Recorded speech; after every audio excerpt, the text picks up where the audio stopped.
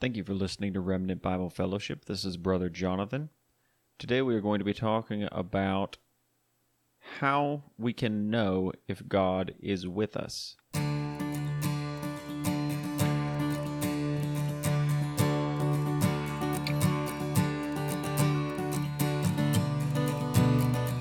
So, in beginning to discuss this, I want to read a passage from Exodus chapter 17, verses 1 through 7, where we read, "Then all the congregation of the sons of Israel journeyed by stages from the wilderness of Sin."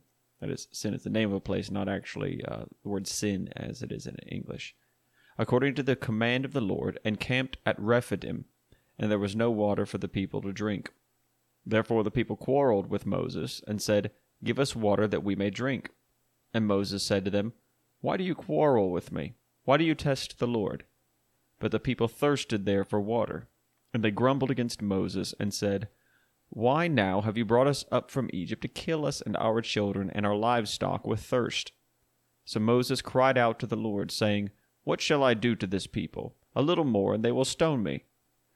Then the Lord said to Moses, 'Pass before the people, and take with you some of the elders of Israel, and take in your hand your staff, with which you struck the Nile, and go.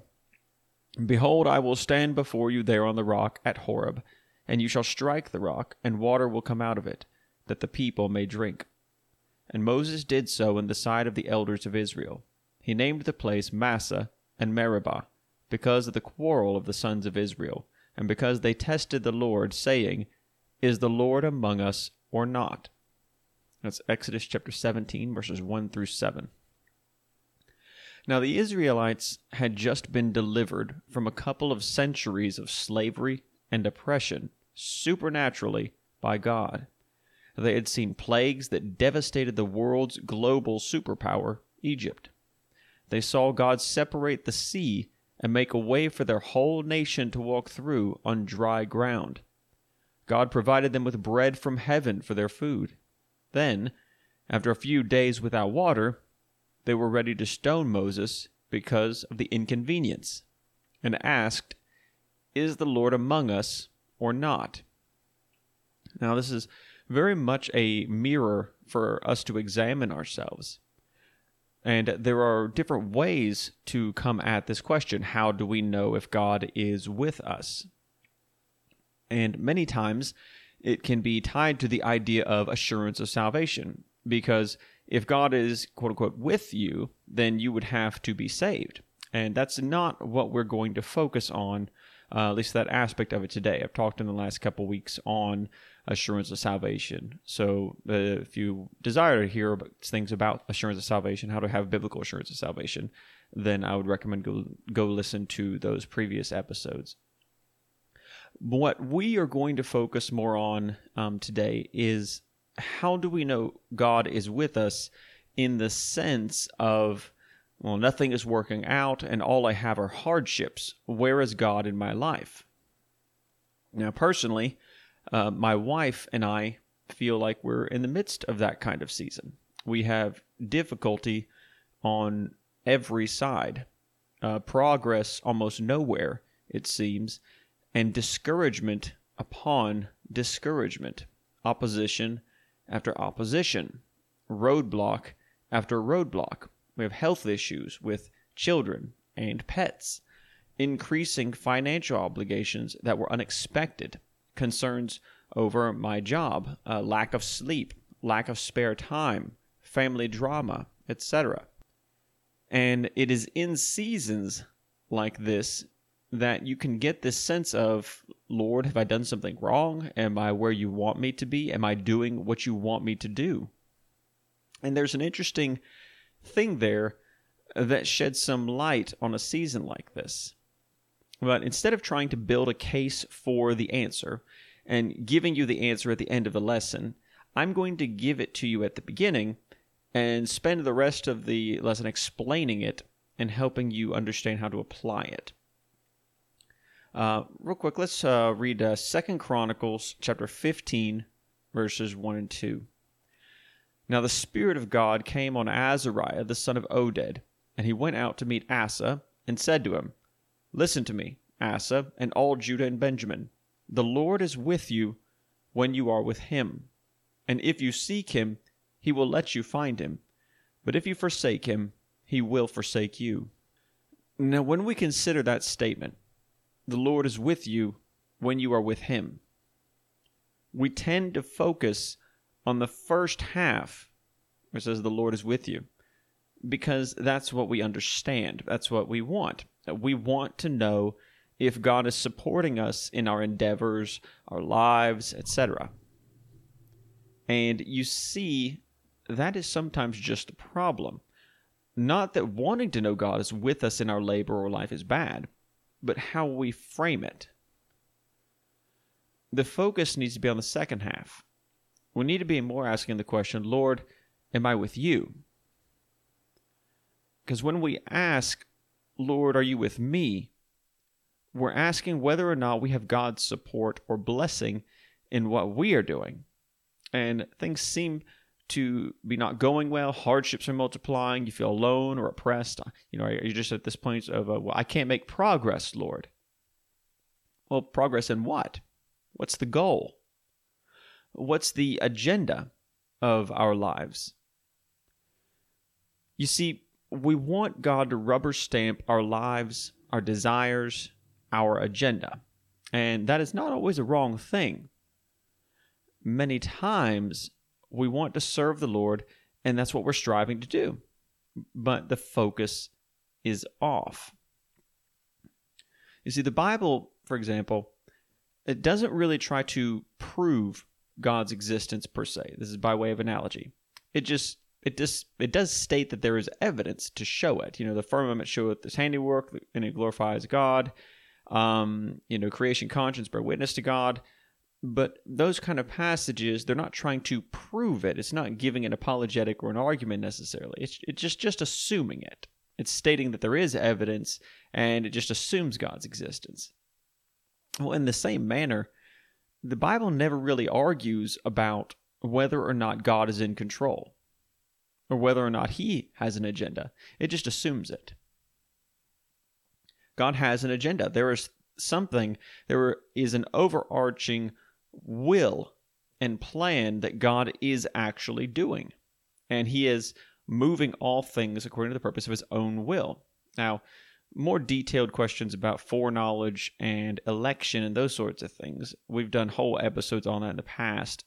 You just scroll up either on the podcast page or on the website page, and you will see them. So I won't go into those here.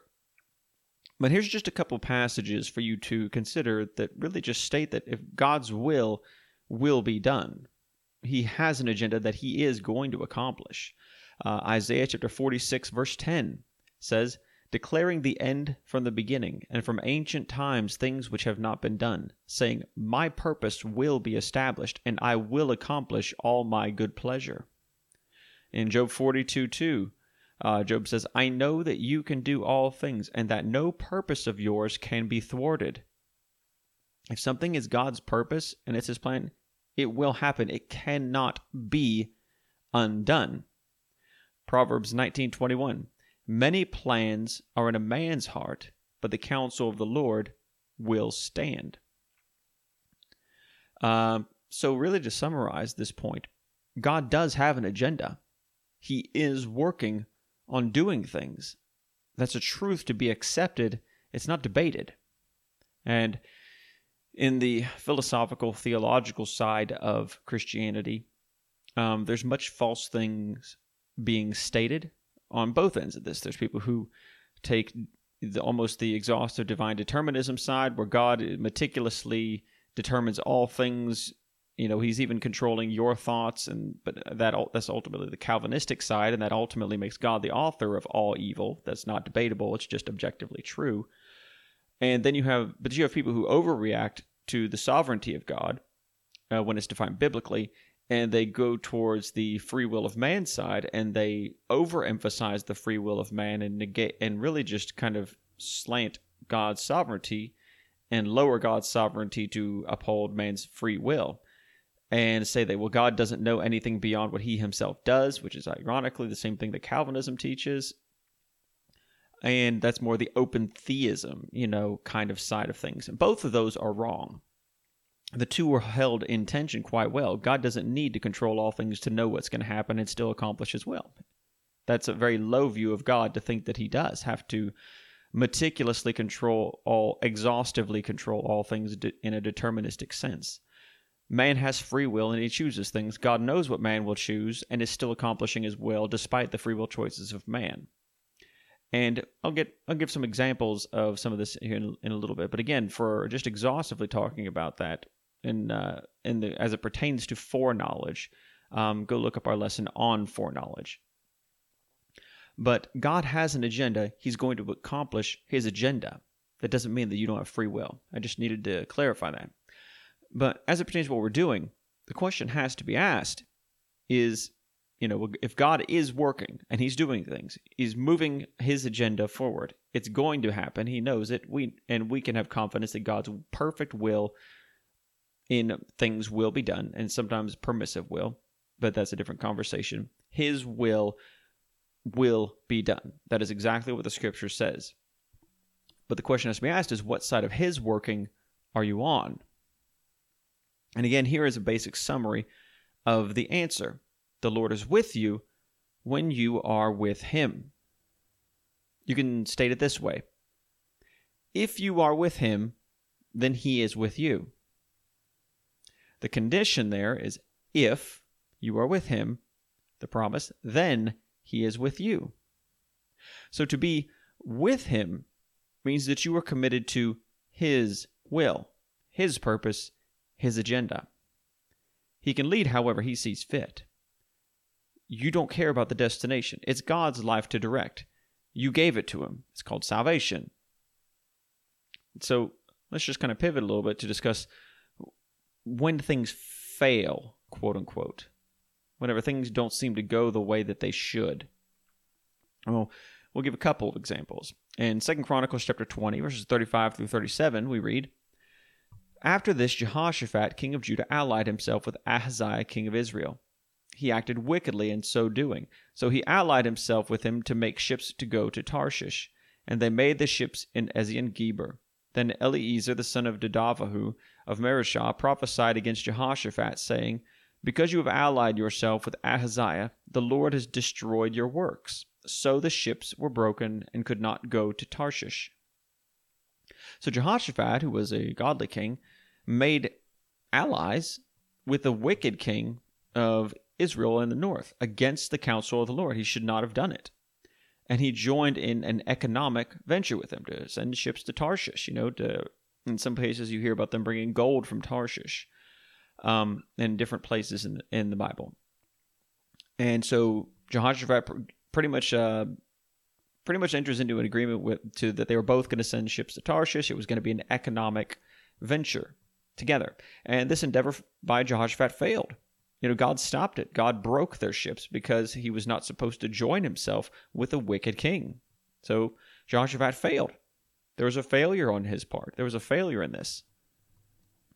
David, in 2 Samuel 6, 5 through 9, we read, Meanwhile, David and all the house of Israel were celebrating before the Lord with all kinds of instruments made of fir wood, and with lyres, harps, tambourines, castanets, and cymbals.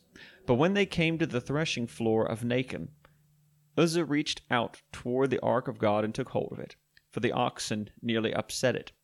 And the anger of the Lord burned against Uzzah, and God struck him down there for his irreverence, and he died there by the ark of God. David became angry because of the Lord's outburst against Uzzah, and that place is called Perez Uzzah to this day. So David was afraid of the Lord that day, and he said, How can the ark of the Lord come to me? Now this was David's fault. David did not transport the ark the way of the law of Moses had stated. The Levites were supposed to carry it. It was not supposed to be put on an oxen cart. And this resulted in a servant of his, Uzzah, being killed. And so it was David's fault. This is a failure. Numbers 20, verses 8 through 12, we read, Take the rod, and you and your brother Aaron assemble the congregation and speak to the rock before their eyes, this is Moses, that it may yield its water. You shall thus bring forth water for them out of the rock, and let the congregation and their beasts drink. So Moses took the rod from before the Lord, just as he had commanded him, and Moses and Aaron gathered the assembly before the rock. And he said to them, Listen now, you rebels, shall we bring forth water for you out of this rock? Then Moses lifted up his hand and struck the rock twice with his rod, and water came forth abundantly, and the congregation and their beasts drank. But the Lord said to Moses and Aaron, Because you have not believed me, to treat me as holy in the sight of the sons of Israel, therefore you shall not bring this assembly into the land which I have given them. Moses disobeyed God. God told him to speak to the rock, not hit it. And this is after the other passage that we read at the beginning. And Moses didn't believe God, is what he says. And so Moses just struck the rock, and God still in his mercy brought forth water. But God punished Moses for saying, hey, you're not going to be entering into the promised land because of this. And so this resulted in Moses, the one who brought them up out of Egypt, to not be able to be the one to lead them into the promised land of Canaan. It was a failure on his part. Now these three, Jehoshaphat, David, and Moses, in these instances, were failures on the part of otherwise godly servants who were still blessed by God and belonged to him. But because of their disobedience, God was not with them in these things. God had to go against them to uphold his own righteousness. However, sometimes a person turns in such a manner that they don't recover. You see, Jehoshaphat, Moses, and David understood their error. Sometimes people don't understand their error, or when they understand it, they refuse to humble themselves and repent. Saul, for example, was appointed king by God. He was called by name and anointed by the prophet Samuel. He was filled with the Spirit in the beginning, where we read in 1 Samuel chapter 10, verses 9 and 10, Then it happened, when he turned his back to leave Samuel, this is Saul, God changed his heart. And all those signs came about on that day, when they came to the hill there. Behold, a group of prophets met him, and the Spirit of God came upon him mightily, so that he prophesied among them. So even though he was filled with the Spirit of God, God changed his heart, and he was called by name to be king over Israel. Afterwards, Saul directly disobeyed God's commandment to him, and the prophet Samuel came. And this is in 1 Samuel 15, verses 17 through 23, where we read, Samuel said, Is it not true, though you were little in your own eyes, as he was humble, you were made the head of the tribes of Israel? And the Lord anointed you king over Israel. And the Lord sent you on a mission, and said, Go and utterly destroy the sinners, the Amalekites, and fight against them until they are exterminated. Why then did you not obey the voice of the Lord, but rushed upon the spoil and did what was evil in the sight of the Lord? Then Saul said to Samuel, I did obey the voice of the Lord, and went on the mission on which the Lord has sent me, and have brought back Agag, the king of Amalek, and have utterly destroyed the Amalekites. But the people took some of the spoil, sheep and oxen, the choicest of the things devoted to destruction, to sacrifice to the Lord your God at Gilgal. Samuel said, Has the Lord as much delight in burnt offerings and sacrifices as in obeying the voice of the Lord? Behold, to obey is better than sacrifice, and to heed than the fat of rams. For rebellion is as the sin of divination, and insubordination is as iniquity and idolatry. Because you have rejected the word of the Lord, he has also rejected you from being king. So notice the exchange here between Samuel and Saul. Samuel asks why Saul disobeyed God. Saul denies that he disobeyed God and justifies his actions. He said, Well, I changed the plan and I did something else for him.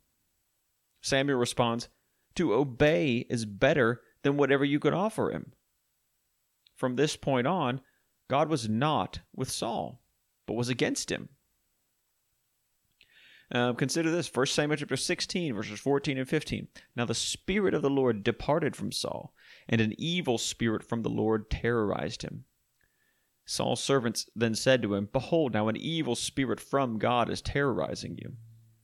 God sent an evil spirit. Now it's not talking about his own spirit, as though the Holy Spirit could do evil, but it was for a demonic spirit that came forth from God. God sent a demonic spirit to him to torment him. And notice that others around Saul even noticed it. Saul ultimately was killed in battle in judgment. Now here's the question. What was God's plan? God was the one who appointed Saul king. In 1 Samuel chapter 9, verse 17, we read, "When Samuel saw Saul," that's right, Samuel saw Saul, "the Lord said to him, Behold, the man of whom I spoke to you, this one shall rule over my people." So Saul was picked out and pointed out to the prophet of God, Samuel, by God himself. Then Saul failed to obey God. Look at what is said here. 1 Samuel 13, verses 13 through 14. "Samuel said to Saul, You have acted foolishly. You have not kept the commandment of the Lord your God, which he commanded you. For now the Lord would have established your kingdom over Israel forever. But now your kingdom shall not endure. The Lord has sought out for himself a man after his own heart, and the Lord has appointed him as ruler over his people, because you have not kept what the Lord commanded you." Did you catch that? If Saul had obeyed God and had endured his testing, then God was going to establish his lineage as the kingly line over Israel forever. But because Saul refused to obey after a certain point, he was cast away and became an enemy of God.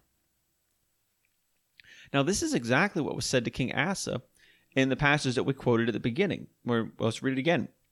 2 Chronicles 15, verses 1 and 2. "Now the Spirit of God came on Azariah, the son of Oded, and he went out to meet Asa and said to him, Listen to me, Asa, and all Judah and Benjamin. The Lord is with you when you are with him. And if you seek him, he will let you find him. But if you forsake him, he will forsake you." See, you can be on the right path that God wanted you to walk in, but God will let you make your own choice. He's not forcing you to follow him. He is making available all grace and abounding it towards you for your victory over all manner of sin and temptation, but he is not forcing your hand to receive it or employ it. Now, we've considered a couple of failures, quote unquote, already. We have Jehoshaphat, David, and Moses. God still used all three, and they served him until death. We also had Saul, who disobeyed God and never returned. He never recovered from it. But there is another kind of, quote-unquote, failure, though. There is apparent failure. Now, what do I mean by apparent failure? By this, I mean that there are times and seasons when God himself is leading you through a time or situation where you perceive it as a failure, but God is accomplishing exactly what he truly desired. It's actually his perfect will. Now, these are the hardest, I believe, to understand and endure as humans, because it takes an eternal perspective. For example, consider these situations that would be considered to be sad, or lost people would consider them a waste. And sometimes believers say, like, "Oh, that's just a sad ending for something that otherwise could have led to something great." Consider this, just bullet point a couple of little points. Consider Dr. Robert Jaffray. He was a missionary. He died in a Japanese concentration camp during World War II while laboring to bring the gospel to tribes in Irian Jaya, also called Papua New Guinea today. It's sad, just he went over there, died in a Japanese concentration camp, just kind of got caught over there during World War II, and died from his old age in a concentration camp. You also have Russell Deibler. Similarly, he was a missionary, died in the same Japanese concentration camp during World War II while trying to bring the gospel to tribes in Irian Jaya, right? Oh, it's just so sad. I mean, he was relatively young, too. You have a couple of other examples. Stanley Albert Dale and Phil Masters, missionaries, murdered by over 100 cannibals for bringing the gospel to them. Right? Well, what good came from that? Right? They just died. Both middle-aged. They were not over their prime. Here's a hard one. Minnow Voth, Jean and Lois Newman, with their 4 children. Paul, he was 9. Stephen was 5. Joyce, 3. and Jonathan 1. There was a plane crash in the mountains of Papua New Guinea, which is formerly called Irian Jaya. And I want to focus on that last one, because sometimes we see things like a whole family almost dying in just plane crash. I was even reading a book, Isabel Kuhn, In the Arena, just the other day, and she was talking about how 2 separate missionary families died just a couple of days of each other in just sad plane accidents. But in this one, you had 7 people, a pilot, and 6 members of the Newman family, all serving to bring the gospel to a large yet unreached place. I mean, children died in that crash. Not all of them, though. Here's an excerpt from book Lords of the Earth. With the right wing gone, Mike Papa Hotel, that was the plane's call sign, whiplashed downward in a spew of high-octane gasoline. The left wing was ripped off by another tree, and the tail section, just behind the cabin, was snapped off by a 70-degree slope of flinty shale. The fuselage screeched down over the shale and slammed against a hedge of young trees, preventing it from plunging into the Seng River. The wail of shredding aluminum died under the explosive whoosh of gasoline fire. Cracking flames jetted through the control panel and burst in through the 2 ruptured doors, incinerating, melting. 9-year-old Paul Newman, sitting far in the back of the cabin, saw the pilot and his own family engulfed. He unbuckled his seatbelt as flames hissed towards him, blocking his escape through the doors. He looked behind him and saw a gaping hole where the tail section had been. Frantically, he squeezed out through a tangle of broken cables. Sliding, rolling, crawling, and finally running, he escaped barely ahead of the spreading inferno. 9-year-old Paul Newman was now alone in uncharted jungle, surrounded by cannibals who had just murdered other missionaries. He was found by a tribesman from one of these tribes named Kusaho, who took him home and protected him for days until a rescue party came and found him. You see, Kusaho had witnessed the 2 missionaries who were just murdered, Stanley Albert Dale and Phil Masters. He had even tried to convince the other natives to not hurt them. Kusaho was determined to not let them hurt this boy who literally fell out of the sky near his house and miraculously survived. As a direct result of this act by Kusaho, peace was started between the natives and the missionaries and government. Also, tens of thousands of former cannibalistic tribespeople became Christians, and they're still there to this day. There's still Christian churches in that area because of this time period. Also, Paul Newman returned later to serve as a missionary in that same place. You see, God has a plan. He had a plan. Robert Jaffray was instrumental in sparking new missionary zeal in America and elsewhere for unreached people in the world. A.W. Tozer actually wrote his biography. Russell Deibler, who worked with Jaffray later, was the first white man into the jungle mountains of Irian Jaya, or Papua New Guinea. After his death, his wife Darlene Deibler was used to inspire thousands of others for missionary work, and writing her book, Evidence Not Seen, which is considered a Christian classic at this point. Stanley Albert Dale and Phil Masters were missionaries in the next generation that followed Jaffray and Deibler's pioneering work among the tribes there. And Paul Newman, even though he's 9 and just survived, Paul Newman was used to finish the work. All of it was part of God's plan. Sometimes a believer's part never saw the fruit. They just sowed. Others, like Paul Newman, got to see the fruit come to completion. It was God's purpose for certain believers to die, to endure great hardship, to be persecuted, or even to witness their whole family die in front of them. God's purpose was accomplished. These tribes received the gospel. Tens of thousands who otherwise would not have heard the gospel or accepted it, became believers in Jesus Christ. So we have three different kinds of failures, quote unquote. You have failures that you recover from because you learn from your disobedience and repent. You have failures that aren't failures at all, only apparent failures that God is using to achieve His will and purpose. And you have failures that are not recovered from because the person just justifies their sin and disobedience. They harden themselves and cling to their own will instead of submitting themselves to be used by God for His own purposes. All this naturally begs the question, how can we tell where we are? If you're in a season where there is hardship, difficulty, God seems far or absent, nothing is easy, and it seems that all there is opposition, you might be asking, is God with me?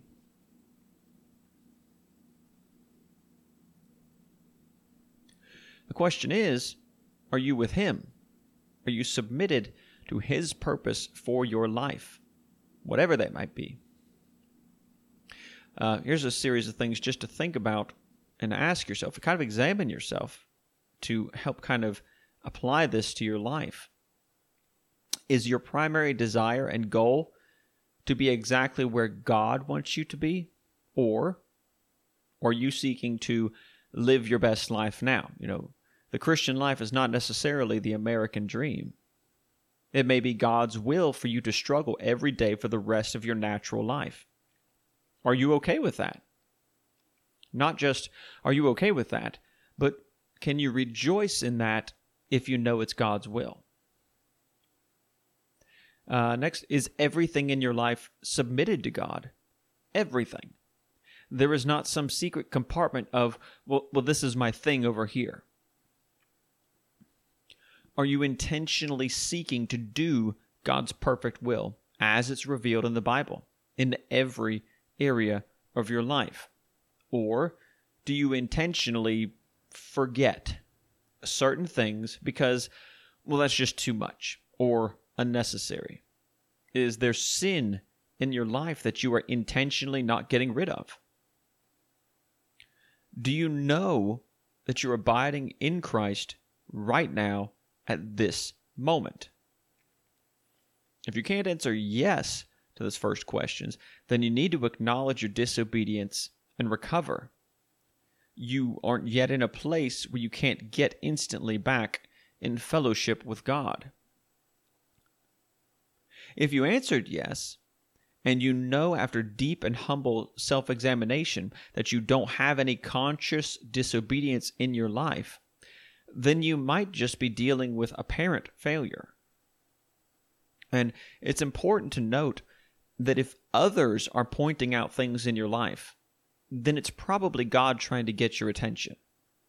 If you don't deal with it, then you'll justify it just like Saul did and harden your own heart.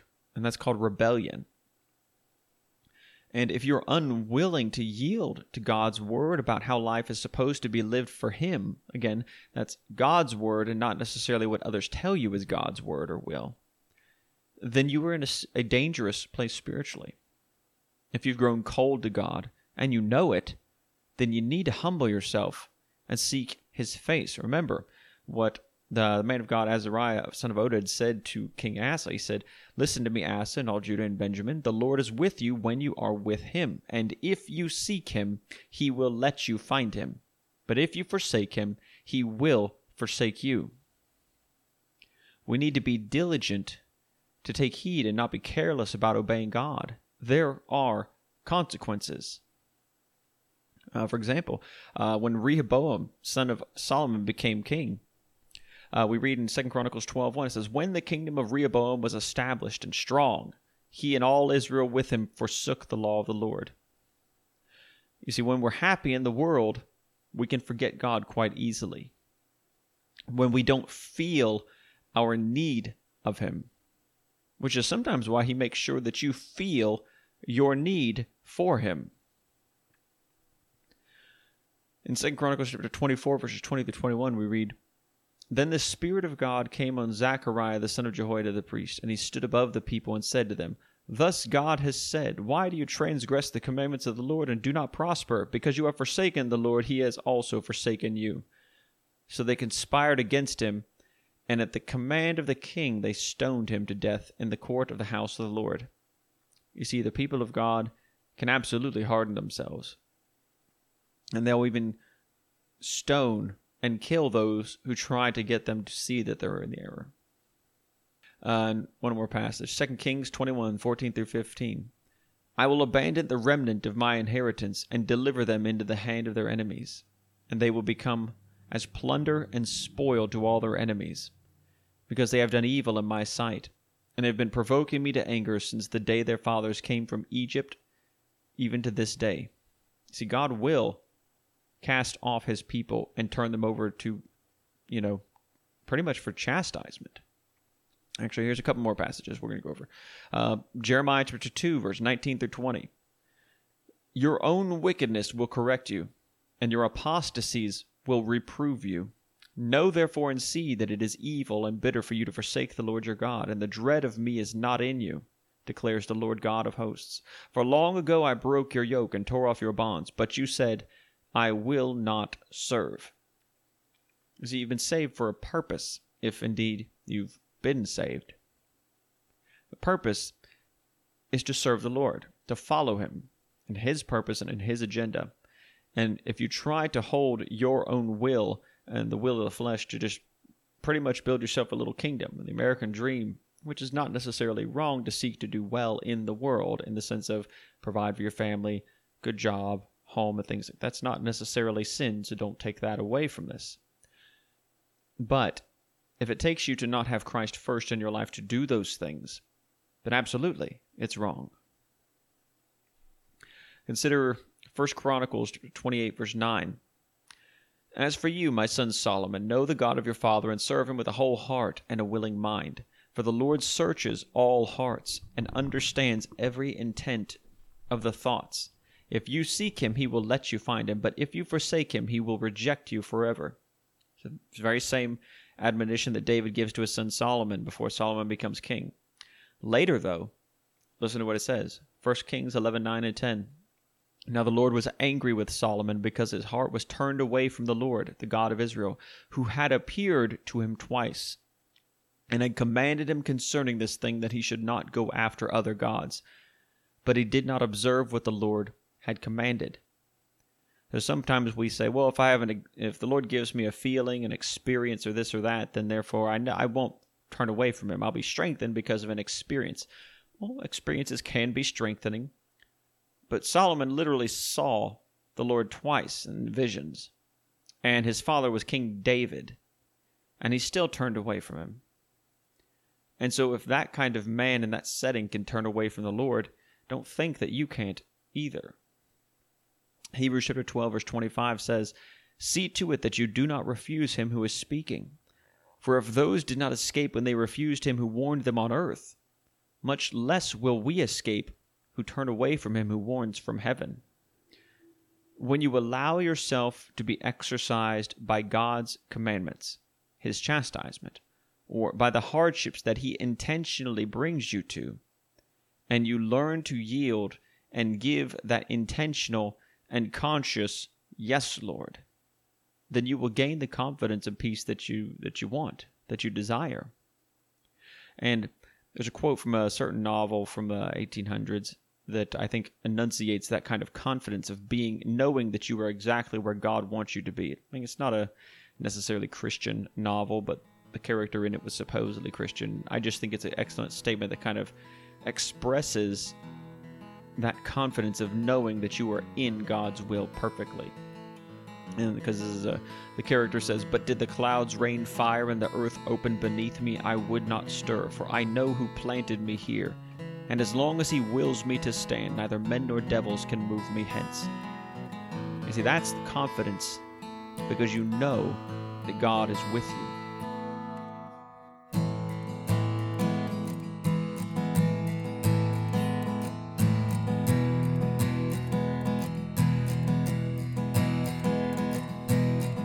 Thank you for listening to Remnant Bible Fellowship. We do hope and pray that you would commit your life to Christ and continue in Him. We desire to see people seeking Jesus Christ and coming to know Him personally. If you have questions about salvation, the Bible, or your own walk with Christ, please contact Brother Jonathan by email. Brother John, that's Jon, at remnantbiblefellowship.com. That's Brother John at remnantbiblefellowship.com.